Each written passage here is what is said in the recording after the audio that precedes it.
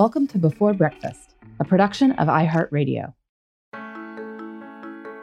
Good morning. This is Laura. Welcome to the Before Breakfast podcast. Today is Labor Day in the United States, and so this week we're going to be talking about work and how we feel about it. Today's tip is about how to become happier in a job that feels like just a paycheck. I decided to do an episode on this topic after getting a note from a listener who is in just such a position. She noted that the things she cared about, volunteering at church, spending time with loved ones, consuming stories, traveling, had nothing to do with her job, or really with most normal jobs. She wrote that her job was good as these things went, but during her work hours, I feel like I am in an adult form of time out. I sit in my office chair and think about my life choices, while values are on hold. How can I make this time count for more than just a paycheck? I followed up because I wanted to know why this listener had taken a job that made her feel like she was in adult timeout in the first place. I learned, as I suspected, that there were a lot of upsides to this job, the sort that make it hard to quit. She was paid well. Her official schedule required working 4 9-hour days, so she was off every single Friday, a perk that certainly had its benefits for family and community involvement. She got benefits like tuition reimbursement, free access to a fitness center, and other discounts. When she came in late sometimes, no one complained. No one tried to micromanage her. She liked her colleagues. She was just, bored. And while spending 36 hours per week in a boring job is better than spending 50 hours a week in a boring job, I know I'd rather work 50 exciting, challenging hours than 36 boring ones.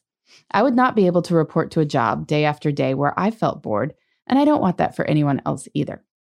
So the question was what our listeners should do about it. First, before anyone gets worried, my first advice is not to quit. That is an option and might be necessary at some point.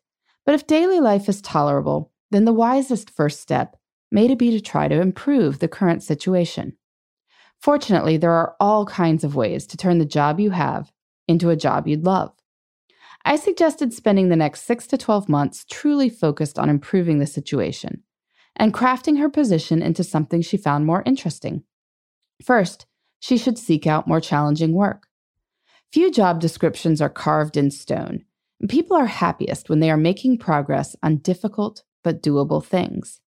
Now, I don't recommend going to your manager and saying, "I'm bored." I suspect most managers would react to that in the same way I do when my kids knock on my door and announce this. Instead, anyone in this situation should come up with their own ideas for using their time better. Look around the organization and see what's working and what's not. Could you use your particular skills to improve what's not working? Are there departments or teams who seem to be doing cool stuff? Could you try helping out on projects there? Talk to lots of people, lunches, coffees, walking meetings. Figure out what work you'd find more interesting and figure out how you can get involved. Maybe it's an internal move, but it could also just be reallocating time. Our listener who sent in this question had some available time during slower periods. She could get involved in new areas during this time, even if it wasn't officially part of her job description. Of course, it's possible she wouldn't have all the right skills for certain other projects, and that's where some of the organization's benefits came into play. She had a good tuition reimbursement policy, so she should definitely be using that. Now, there may be some gray area here, but in my mind, if the courses she chose were plausibly related to her job, she could use some of her job downtime to study and complete assignments. This would definitely remove the sense of being in adult timeout. She could also look for ways to be involved in her organization's community. Joining or starting employee affiliation groups is always good.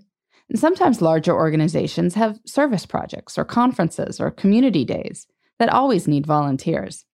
While this might not feel quite as meaningful to her as her church volunteering, it would have some of the same upsides. Indeed, she could try to spearhead programs to do service events for some of the same causes that her church supported. Whether you're reading at an after-school program on behalf of your house of worship or your employer, it's all good. Now, of course, this might not work. I do believe that 6 to 12 months of solid effort can improve just about anything, whether that's a relationship or a job. That said, if she still felt in adult timeout after a year, she would have a few options. One is to consciously decouple her sense of self from her job. Our listener was actually toying around with this concept already. As she told me, we roughly sleep and work for the same amount of time each day. However, I don't consider myself a sleeper as my primary identity. It's just a thing I have to do. It isn't the whole of who I am or the most valuable thing I do. This is a valid point. It might help to really keep work in context. If our listener worked 36 hours per week and slept 8 hours per night, this leaves 76 hours for other things. And this is a lot of time. She could consciously think about how to maximize her enjoyment of these other hours, taking on serious volunteer roles, indulging in longer and more exotic vacations, and planning in adventures with friends and family on the long weekends that she had every weekend. She could also decide to ride things out for a while, but ramp up savings and perhaps start a side hustle with the goal of achieving financial independence long before the normal retirement age. Knowing that in, say, 8 years, she can completely control her time might make the intervening years feel better. Or, and this is perhaps the best option, she could find another job. People are often fearful of the unknown, especially if the known is comfortable and has upsides that are hard to replicate. But if working a 4-day week was critical to our listener, I absolutely believe she could find another job that might allow for that. I absolutely believe that she could find more exciting work. I believe she could even find more flexible and more interesting work that paid more too. We often talk ourselves into silly traps like, oh, if I get paid more, I'll just have to do stuff I like less.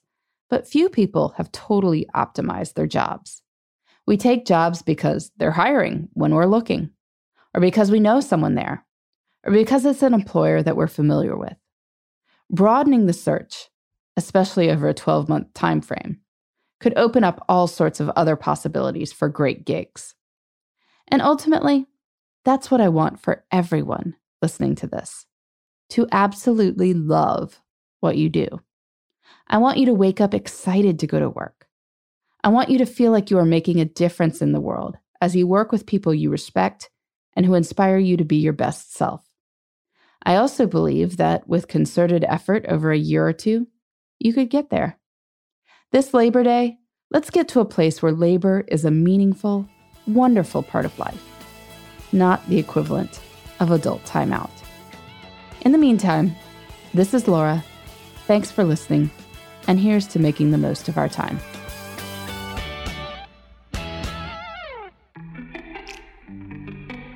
Hey everybody, I'd love to hear from you. You can send me your tips, your questions, or anything else. Just connect with me on Twitter, Facebook, and Instagram at Before Breakfast Pod. That's BE, the number 4, then breakfast, POD. You can also shoot me an email at beforebreakfastpodcast@iheartmedia.com. That Before Breakfast is spelled out with all the letters. Thanks so much. I look forward to staying in touch.